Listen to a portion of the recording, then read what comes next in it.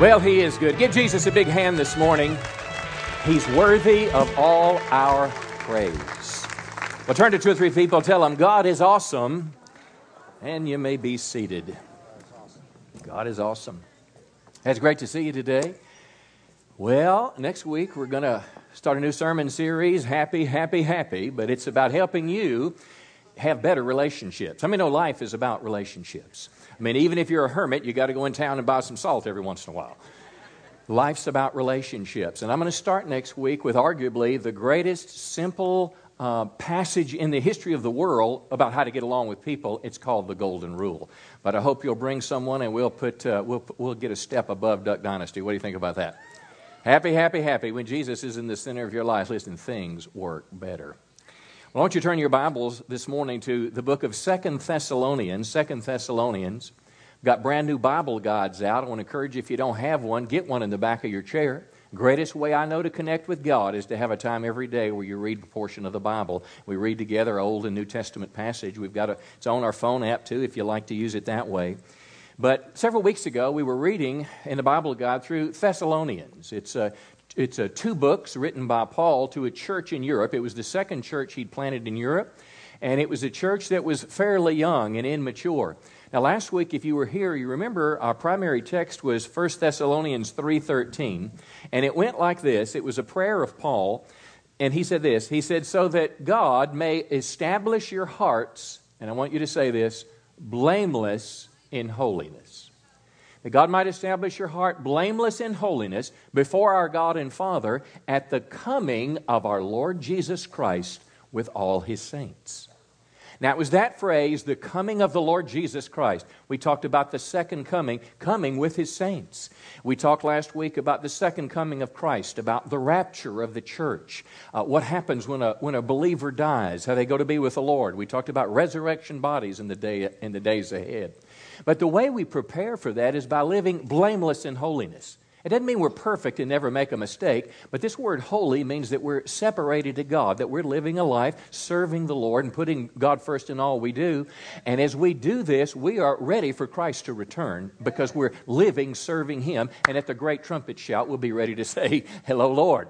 But now I want you to look this morning in 2 Thessalonians. I'm going to continue this. Be a very serious message. We'll laugh a little bit more next week. But this is a follow-up to last week. We're going to look in the book of 2 Thessalonians because Paul continues with this same subject of the last days, the second coming of Christ. And he looks at a couple chapters. Now I want to look briefly at the first chapter and just kind of go through it quickly, condense it to set a context. In the second chapter, we'll look at verse by verse.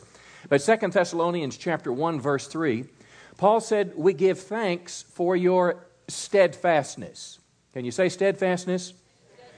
That means that you are strong. You're like when a windstorm comes, it doesn't blow you over. When you have trials in life, if someone persecutes you, if there's sacrifice or suffering as a believer, that you don't give up, you don't quit, you don't throw it away, but you're hanging in there. You're strong no matter what life may bring you.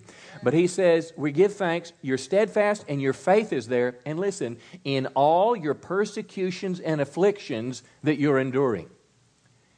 Now, this focus sets the tone for what he's going to say. Because they were Christians and the world was against them. The Roman world politically was against the church or the Christian. The Jews had rejected the early church in its inception. So they were a persecuted bunch. It was difficult. Maybe you've known a little bit of persecution. Maybe you've been around some friends and you're at school and it comes time for lunch and you look around and you bow your head to say a prayer and somebody across the lunchroom goes, "What are you doing?" And they make fun of you. And oh, well, that's just a little bit, but these guys were enduring a lot. Perhaps they lost their jobs. Perhaps families were separated. I mean, it was a difficult time. And Paul recognized this about them, but the fact that they were persecuted confused them a little bit. He says this is evidence of the righteous judgment of God. Verse 6, since indeed God considers it just to repay with affliction those who afflict you. In other words, the people that are persecuting you, that are attacking you because you're a Christian, one day God is going to judge them, and that will be a righteous judgment. Now he goes on to say this, and to grant relief to you who are afflicted as well as we are when the Lord Jesus is revealed from heaven. So now again, he brings up the second coming of Christ. Jesus is coming back to the earth, and that's the point when you're going to be relieved from all the junk on the earth. Can you say that's going to be a great day? No more dying, no more crying, no more pain, no more heartache. The Bible says all these things will have passed away. So when Jesus returns to this planet, there's going to be a brand new tenor about life for us, that the things of the past will be behind us. But notice what he says about the coming of Christ. He says he's coming in flaming fire, and notice this strong language, inflicting vengeance on those who don't obey the gospel of our Lord Jesus Christ. They're going to suffer the punishment of eternal destruction. Verse 10, when Christ comes on that day to be glorified in His saints.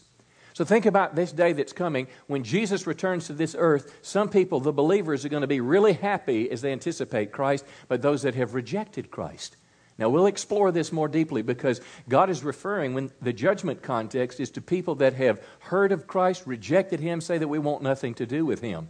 Let me give you an illustration. If you can imagine if, let's say we're all Navy SEALs, and we're over in Afghanistan or somewhere, and we've been arrested or we've been taken captive, and they've stuck us in this little house in these rooms, but somehow we got a radio. And that radio, we got a message from the other SEAL teams or from the commander that we're coming to rescue you. Well, how many know when the SEAL team comes to rescue you, you're going to be really happy, but the guards are going to be really sad? I mean, the little red lights are going to be going across the room and the helicopter's coming down. It's a great day for some, but it's a terrible day for others. And that's exactly how Paul pictures this. Now, from this, we're going to go to chapter 2 where I want to get in more detail because he's going to tell us some things that have to happen before the second coming of Christ.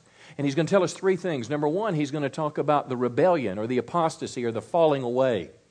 Number two, he's going to talk about a man called the Antichrist. A literal human being is coming to this earth that's going to be the one world ruler. He'll also talk about something that's restraining lawlessness on the earth. And we're going to look at those three conditions for the return of Christ as I continue this message called Blameless in Holiness. Because my intent is not just to give you some factual information, but my intent is to challenge you how you live each day of your life. As we closed the message last week, Jesus told us to watch for His coming, to be prepared, to be ready when Christ returns, and hopefully this will help you in that endeavor. As we look at these events that we're talking about in the last days, I don't believe Paul was teaching a sequence of events.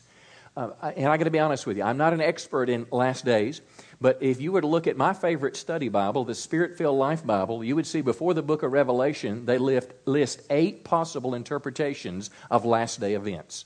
So I'm not going to come across to you with the chart on the wall saying this happens, then this, then this. I am going to tell you this, though. Christ is coming back. Come on. One day He's coming for His church. We're going to meet Him in the air. But until that day happens, there's going to be some trouble on the earth. Believers are going to be persecuted, but we're to stand strong in our faith until that great day comes. So let's explore it as we're going to tie in the Bible written several thousand years ago and beyond to current day, modern day events, particularly as we talk about a one world government. Look at me now with me, 2 Thessalonians chapter 2, and we'll go now more verse by verse. Let's talk about this person called the Antichrist and his one world government. Let's talk about the great falling away. And lastly, of course, we'll talk about the restrainer. 2 Thessalonians 2 verse 1, now concerning the coming of our Lord Jesus Christ and our being gathered together to Him. So once again, he ties together the second coming of Christ with the rapture of the church. If you missed that last week, the Bible teaches us very clearly, and you can go back and actually you can download the notes before you come to church if you want to. Bring your iPad, look along, read the scriptures with me. You can listen to it during the week. But last week we talked specifically about something called the rapture. Well, at some point in time, the Bible says there's going to be a trumpet sound, there's going to be a shout, and the Bible says the dead in Christ in graves will rise, and then we who are alive on the earth will be caught up in the clouds to be with the Lord forever. So this life is not our home. This world is not our home. We are strangers, pilgrims passing through. But now he says this. The first thing he says, don't be quickly shaken in mind and alarmed either by a spirit, a spoken word, or a letter that seemed to be from us to the effect that the day of the Lord is come. Now remember last week we talked about this phrase, the day of the Lord. You can look back in the Old Testament and even the New and see this day of the Lord is connected by and large to a time of judgment. The day of the Lord is not a great time, a day of the Lord for those that are guarding, we that are precious to Christ. But here Paul seems to connect the day of the Lord to the second coming. And as he talks about this, what he tells these early believers, and this is very, very pertinent to us, he tells them that you need to be careful so you're not deceived on this. Now, they were immature. They were young in Christ. And he said, someone has written a letter in my name. For example, someone sent a false letter around saying it was from Paul. It could have been a prophecy. It could have been a sermon. But somehow they heard that the day of the Lord had already come. Somehow they had heard that perhaps the rapture had come and they'd missed it. Because here's what was going on. They were being persecuted. There was affliction and trials, and they didn't understand it. They didn't understand why their prayers weren't answered. They didn't understand why bad things were happening to good people. You understand what I'm saying? And it's the same emotions that you and I feel when we wonder, where in the world is the Lord, when God leaves us in a struggle. Now, you're probably like me. I would prefer that God kept me from struggles. How many would say that's me too? I would prefer that there's a struggle here and God lets my life do this. But sometimes, as believers, we live in a world that has evil in it. Come on. We have spiritual attack in it, and we just go right through it. My wife has been going through cancer and has got a great report right now. But I want to tell you what, we didn't get to do this. I wish we could have stood before you and said God did a miracle, as He does in many lives. We had a man several weeks ago gave his testimony. He came to church in a wheelchair. Several weeks after that, he was baptized, and he's walking around as an usher now. Now, that's at least worth a praise the Lord there. But Bob, where are you? Is he still here? Okay, well, he was here in last service. But sometimes you don't get to do that. Sometimes you do that. And when you're going through that, you don't understand what's going on. Well, that's what was happening here, and they were a bit confused. And that speaks to all of us, is that we need to grow in our spiritual life. We need to walk in maturity. We need to walk with God each day. You remember the parable of the sower? You remember some of the seed, the Word of God, was planted in a place where it didn't have deep roots? And then when trouble came because of persecution or the Word of God, guess what? They fell away because they didn't have deep roots. They weren't mature as believers. That's why it's so important that you want to do more than just come to church. And I'm glad you're here. But you want to have a daily time with God. You want to be living for God each day. You want your Christian values to govern the TV you watch, the movies you walk out on. Come on, the people that you're close to in your relationships, your integrity in your life, you're sharing your faith. You see, Christianity is not just an hour-a-week experience. It's a daily walk with God. Well, as we do these things, these spiritual disciplines that we teach you about in our Connect class, it helps you go deeper in your spiritual life. Well, that's where they were. Now, let's look at verse 3. And again, we're walking through 2 Thessalonians 2. And the first thing he said was, let no one deceive you. We'll speak of this word deceive at least 3 times in this morning's message from the Scripture, because when we look towards the end days, the last days, Paul and Jesus both said, first thing, be careful, don't be deceived. Someone will misinform you. Again, it was through a prophecy, a sermon, a letter, but someone had done this. For that day, that is the second coming of Christ, will not come unless the rebellion comes first. This rebellion, this apostasy, this falling away, we'll talk about that. That's the first condition. The second is that this man of lawlessness. Now, if you wonder what lawlessness is, let me tell you. Miley Cyrus on stage a few days ago. That's lawlessness. Think of Aunt Bee and Opie all the way to Miley Cyrus.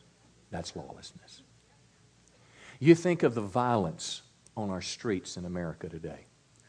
You think of just for fun of it, playing the knockout game where you just go and find someone of a different skin color and just beat them, a gang of people. That's lawlessness. That's the day in which we live. And there is a man of lawlessness that makes it even worse. He's called the Antichrist. He's called the son of destruction. He's the second thing that's going to happen, who opposes and exalts himself against every so-called God or object of worship, so that he takes his seat in the temple of God, proclaiming himself to be God. So what the Bible says, there is a man that's coming, a real human being. He's coming to this earth. He's going to be in charge of a one-world government. We'll talk much more about him in just a few moments. But the Bible says he's going to say that he's God. Now, that's kind of foreign to us in America today. Maybe a cult leader may do that. But in the biblical era, in the Roman Caesars, they were considered as divine. They were treated as a godlike figure. But the Bible says, once again, a political leader that could have religious overtones, but a political leader will come to this earth and be treated as God. Someone that's going to have the solutions to the problems of the world. And I'm telling you, my friends, we may be closer there than we can imagine. Right now, America is considering another war over in the Middle East. I mean, it only takes one cruise missile to activate every terrorist in the world. Come on, if they perceive it to their advantage. You know, if we had a dirty bomb go off, for example, in Houston, you know, and it starts coming this way, guarantee you, friend, you'd have martial law in America just like that.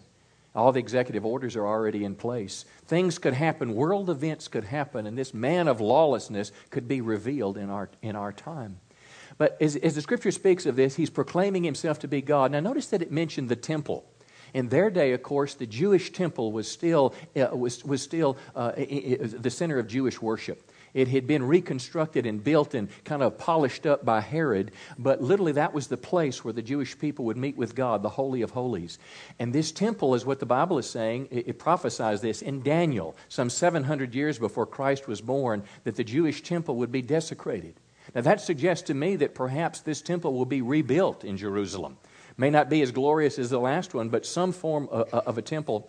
And this is not the first time this has happened. In 167 B.C., Antiochus Epiphanes came and he erected an altar to Zeus in the Jewish temple.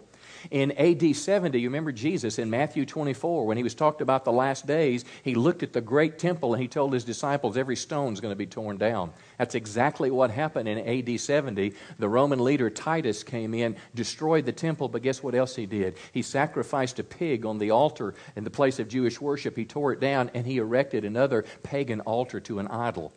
So somehow, whether this temple is literally a physical temple or whether it's a picture or a metaphor, somehow the Antichrist is going to come in this place of worship and say, "Worship me, I'm God."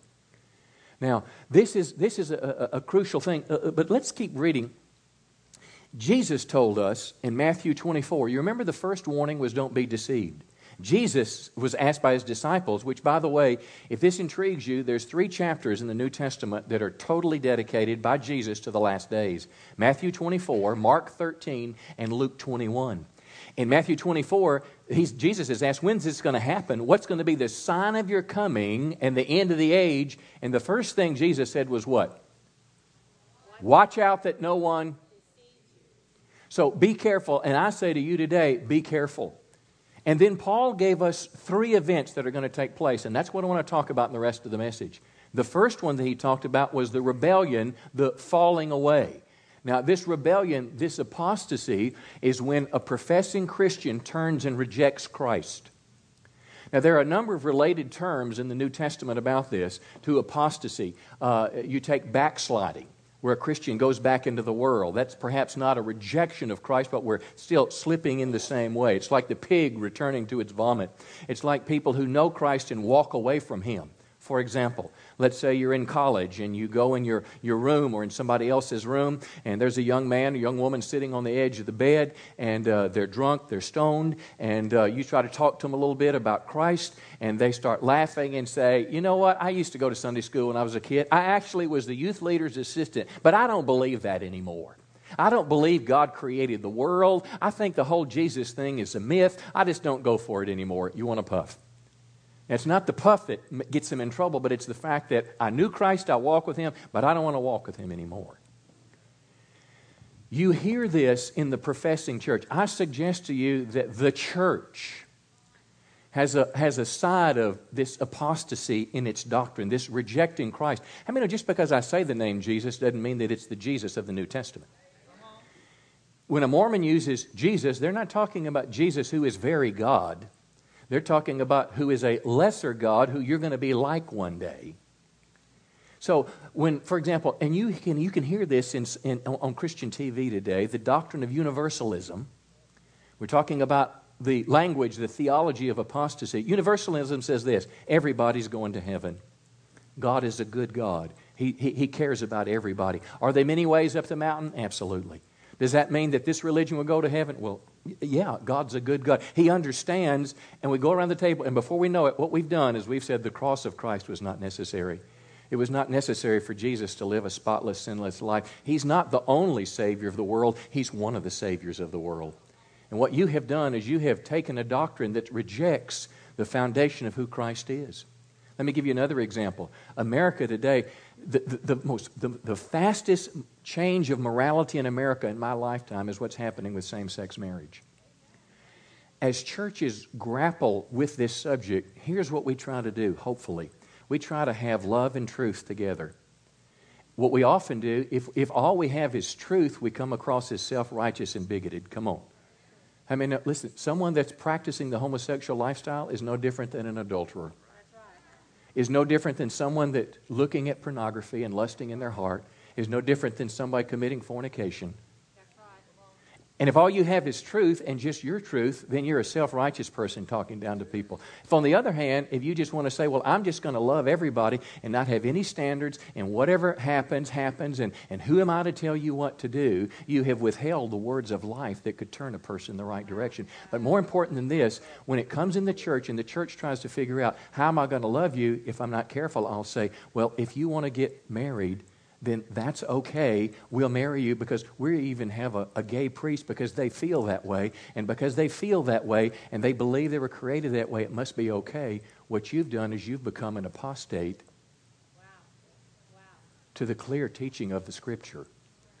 So what I'm talking about today are things that happen all around us, not just people who give God the middle finger, but I'm talking about people that turn away from the centrality of Christ, from Orthodox Christianity, of the Christ, the Son of God, who was crucified, dead, and buried, who is the only means of salvation. It was not me that said, John 14:6, it was Jesus that said, I am the way, definite article, the truth, the life. No man comes to the Father but by me. But Jesus said this was going to happen, or Paul did, in the last days, prior to the second coming of Christ. There would be a great falling away. Now, 1 Timothy 4:1 says this, the Spirit says that in the latter times some will depart from the faith. In the last days, some people are going to walk away from Christianity, the true Christian faith. They're going to walk away from it by devoting themselves to deceitful spirits and the teaching of demons. Now, that doesn't mean that you're going to find a little imp with a suit on talking in television. But it means that someone inspired by a demonic teaching will lead people astray. Now, that was the first thing Jesus said was happening. But here's the second one. It's a big one. Jesus said, the man of lawlessness, the son of destruction. He's called the against Christ. He is the beast of Revelation, and he will be a counterfeit Messiah. He's a real human being, and he will proclaim himself to be God. He will be one day a one-world ruler. I think this will likely happen because the world's economy collapses. Have you ever wondered how people in Washington can continue to spend hundreds of billions of dollars every year, $1 trillion or more than we have every year? This year, we've, as I understand, have collected as much or more than our federal government has ever collected, but they're still going in debt. Last I heard, $600 billion just this year. I mean, it's insane. Because one day, the money in your pocket may not be worth anything. Right now, they just create this money. They don't print this money. There's a computer somewhere just doing debits and credits, and one day people are going to say, we've had enough.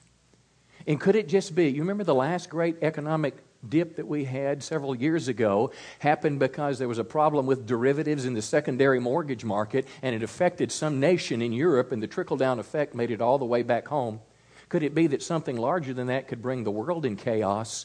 And when that began to happen, listen, world leaders would come together and they would say, so-and-so has the answer, and if you will follow what he has to say, and the world will say, we'll do it. And the Antichrist will begin to lead this planet. It could be closer than we imagine. Let me read about this beast, Revelation 13. The beast, verse 5 and 6, he opened his mouth to utter blasphemies against God. Kind of things that you hear on some of late night television. How is it that in the world today, if I make a cartoon about the Prophet Muhammad that doesn't cast him in a nice light, I'll have a death threat that follows me years later. But I can take money from the National Endowment of the Arts in America. I can take a crucifix of Christ. I can put it in a jar of my own urine and call it art, and the taxpayers pay for it. How is that possible? It's blasphemy. Verse 7, also it was allowed to make war on the saints and conquer them. I got to tell you, I don't understand this. But if you read through the book of Revelation, Revelation is a bloody book. And it's people making stands for Christ or their life. But for some reason, God allows this. And notice this next phrase. Authority was given to the beast over every tribe and people and language and nation, which means that he will rule the world. And everyone will be subject to his power. It goes on to say, everyone whose name has not been written in the book of life will worship him. Verse 16, it causes all people to be marked on their right hand or their forehead. So no one can buy or sell unless he has the mark. Listen, most of what you spend right now is just like this. Or you go to the red box. Oops. Or you go to the ATM and money comes out. That could change. Just like that. Because on that day, you're in or out. Here's the problem with the mark of the beast. The problem is the Bible says, if you continued reading, the Bible says if you take this mark, basically, you're not going to heaven. It just is clear and as plain as it is before us. Now, the question is, what is this mark?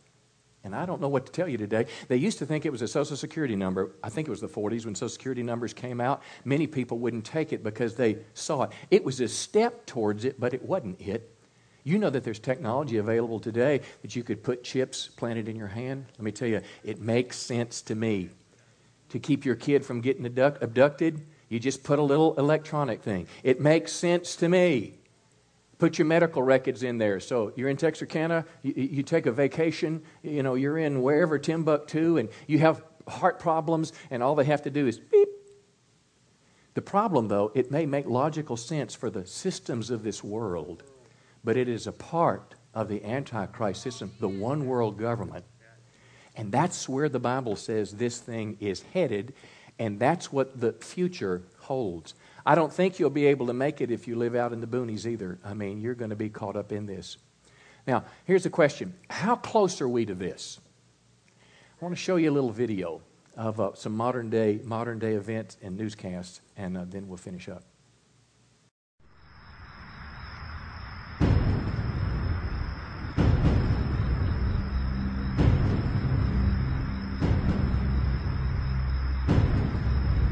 Last week, the head of the country's central bank floated the idea of dumping the greenback as the world's reserve currency, replacing it with an international currency. Thousands of people gathered to hear Barack Obama deliver key foreign policy speech on his current European tour. His vision for America's place in a new world order. Returning vets could be a risk to our nation. We've got to give them a stake in creating the kind of world order that I think all of us would like to see. And one of the ways it will drive the change is through global governance. I think a new world order is emerging. This is a hoax and a scam which is designed to transfer wealth and power from the private sector to the government sector and from the government of the United States to a world government. And those people who have been yelling, oh, the UN's going to take over global conspiracy theorists. They've been crazy, but now they're right. And who got the money? Hundreds and hundreds of banks. Any bank or that has access to the U.S. Federal Reserve's discount. Tell us who they are.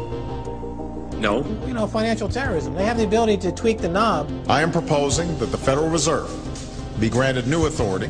The ultimate goal of the carbon tax and the cap and trade is to destroy production. This energy tax is the largest tax increase in American history. We're actually creating a global warming police. So number one, they can come in, the federal government can come in and inspect your house and send you the bill. We're setting up a global warming Gestapo. One of the things that if you talk to our generals, they are desperate for is a civilian counterpart to our military forces. I am fierce. And this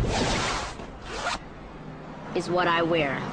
Senator Barack Obama's presidential campaign is asking Missouri law enforcement to target anyone who lies or runs a misleading television ad. I've now been in 57 states. I think one left to go. The president, when he was in Europe last week, he met with the King of Saudi Arabia. He appeared to bow. President Obama today proposed something new, something called prolonged detention. Pre-crime is where people are arrested and incarcerated to prevent crimes that they have not yet committed. Tell your neighbor, Now look, I'm looking for a place to go dove hunting tomorrow, okay? I'm not thinking about this stuff. I'm getting ready to watch Rebecca. She made the A volleyball team, praise the Lord, and she's going to play on Mondays, and I'm getting ready to watch her cheer. But I'm telling you, you can stick your head in the sand and ignore everything that's going on, but it's happening all around us. I mean, government is a good thing. Government was created by God, but it's when government becomes God that we have a problem. I provoke you to think just a minute. What are your views of modern-day government? Do you believe in what our founders believed in, the Constitution and its rights? The Constitution talked about government's role was to protect the rights of the people. Do you believe in states' rights, federalism? Because here's the deal. We're not going to have a one-world government in the world until America's form of government is over. Until when you hear people talk about replacing the Constitution, being a progressive, do you go with that? I'm telling you, friend, where you're going. The whole idea of our healthcare system being taken over by the government, you use the term socialized medicine, but the beast gets bigger and bigger and bigger. You know, and which side are you on in your thinking? It's not about Republicans and Democrats and black and white. Listen, it's about how the government of the world is developing. In America today, our education now, what they're pushing is called Common Core. It's the big brother of C-Scope. Common Core is an educational priorities that every school in the nation will begin to teach its kids. I mean, you capture the mind of the kids, you got them for the future. Now look, we all agree that kids need to know that 2 + 2 is not 6. But at some point when the history teacher cuts out Christopher Columbus, who said, I believe Jesus Christ sent me to America, you didn't even know that as an adult because you've been in the public school system. What we do is we lose something. We could talk about the NSA. We could talk about drones spying on the American people. We could talk about the religious freedoms of Christians disappearing. Listen, all these things are happening around us. But can I tell you this? Lift up your head, friends, because your redemption draweth nigh. It might affect the dove hunt tomorrow. Come on. It might affect your ability to go out and buy some stuff. But I'm telling you, Jesus is getting ready to wrap this thing up. Verse 6, tell your neighbor you're pretty quiet today. Look at verse 6, back to Thessalonians. Here's the third thing, the third sign. You know what is restraining him now. That is, who is restraining the Antichrist from coming. It's a person, so that he may be revealed in his time, the Antichrist. For the mystery of lawlessness is already at work in the earth. Only he who now restrains it will do so until he's taken out of the way. What does that mean? I believe that's referring to the Holy Spirit. And the Holy Spirit, through the church, is holding back law. Listen, we're not doing a very good job of holding back Miley Cyrus. When I was 30 and raising my early kids, those that produced MTV wouldn't let their kids watch it. It's gone way beyond that today. But I'm telling you, when the Holy Spirit-filled believers are taken out of this world, it's really going to get down and dirty. Verse 8, then, everybody say then. Then the lawless one will be revealed. After the rapture, after the Holy Spirit has removed his presence, the lawless one will be revealed. But now this is the coolest scripture of the morning. Whom the Lord Jesus will kill with the breath of his mouth. Now that's not because he has bad breath. But Jesus is just going to go, and this world leader is gone. And he's over. And bring to nothing by the appearance of his coming. The coming of the lawless one, back to Satan, Antichrist, is by the activity of Satan, and listen to this phrase, with all power and false signs and wonders. Jesus told us this too. Matthew 24, Jesus said, false messiahs and false prophets will appear and perform great signs and wonders to deceive, if possible, even the elect. So this Antichrist will perhaps do something like this. A person with an inoperable brain tumor comes up to them and he said, be healed. And they're healed. And somebody dies, and he resurrects them from the dead. And everybody goes, oh, this must be God. Oh, this must be the spirit of whoever that's come back from years ago, and now he's in heaven. And all the new age and everything, and people are going to be going, all hail the power. But it's not of Jesus' name. Why do you think they hated the Christians in Rome? When they said Jesus is Lord, it was a problem because the Romans said Caesar is Lord. And now the conflict comes as two kingdoms collide. Jesus said this Antichrist is coming with all wicked, here it is for the third time, deception. But the deception is for those who are perishing because they refuse to love the truth. I want you to hear this next portion. They refuse to love the truth and be saved. Therefore, God sends strong delusion and they believe what is false. He goes on to say, they'll be condemned who didn't believe the truth but had pleasure in unrighteousness. What that means is simply this. God in His goodness tried to reach out to them and they rejected Him. And because they reject the truth, the Lord sends a delusion and they begin to believe a lie. Have you ever just looked at what's going on in the world today and scratch your head and say, how could people believe that? There was, I believe it was a congressman yesterday that came out and said he thanked God for abortion. Thank God for abortion. You think, this Gosnell, you remember Gosnell, the abortionist that finally came out, the horrors of the abortion clinic? I mean, it was beyond anything Hitler did in his death camps. And you think, how could anybody do this? How could a nurse be there? How could he be there? I'm telling you, friends, your mind, you get turned over to it, and then you believe that it's right. And that's what it's talking about, it's a delusion. But God is a good God. God doesn't want anyone to go to hell. Hell was not created for people. Hell was created for the devil and his angels. But when people reject the truth, it's the consequences of action. Just like if you leave this church building and drive 100 miles an hour down that interstate, you will be arrested. The consequences of your action. I'm going to wrap this up. So the trials and persecutions that we began with, that they experienced, were not because they'd missed the day of the Lord. It was not because they'd missed the rapture. It was because they were living in a world growing closer to the last days. And Paul said to them, before Christ returns, the apostasy will come, the Holy Spirit will be removed from the earth at the rapture, and the Antichrist will be revealed. Now let me wrap up with this. Maybe you're here today and you're a little skeptical. Maybe you're saying, well, you know the Bible, that's 2,000 years ago that the New Testament was written, or it's been a long time and everything is the same. Listen to what Peter would say to you 2,000 years ago. Simon Peter, the apostle of Christ. He said, I want to remind you that in the last days, scoffers will come, mocking the truth and following their own desires. I want you to think about Comedy Central. I'm not talking about the shows that they play, at 6. I'm talking about the shows that they play later where, how are you going to watch that? I want you to think what we hear today. They're mocking Him, and they say this, what happened to the promise that Jesus is coming again? Now listen to what the Scripture says.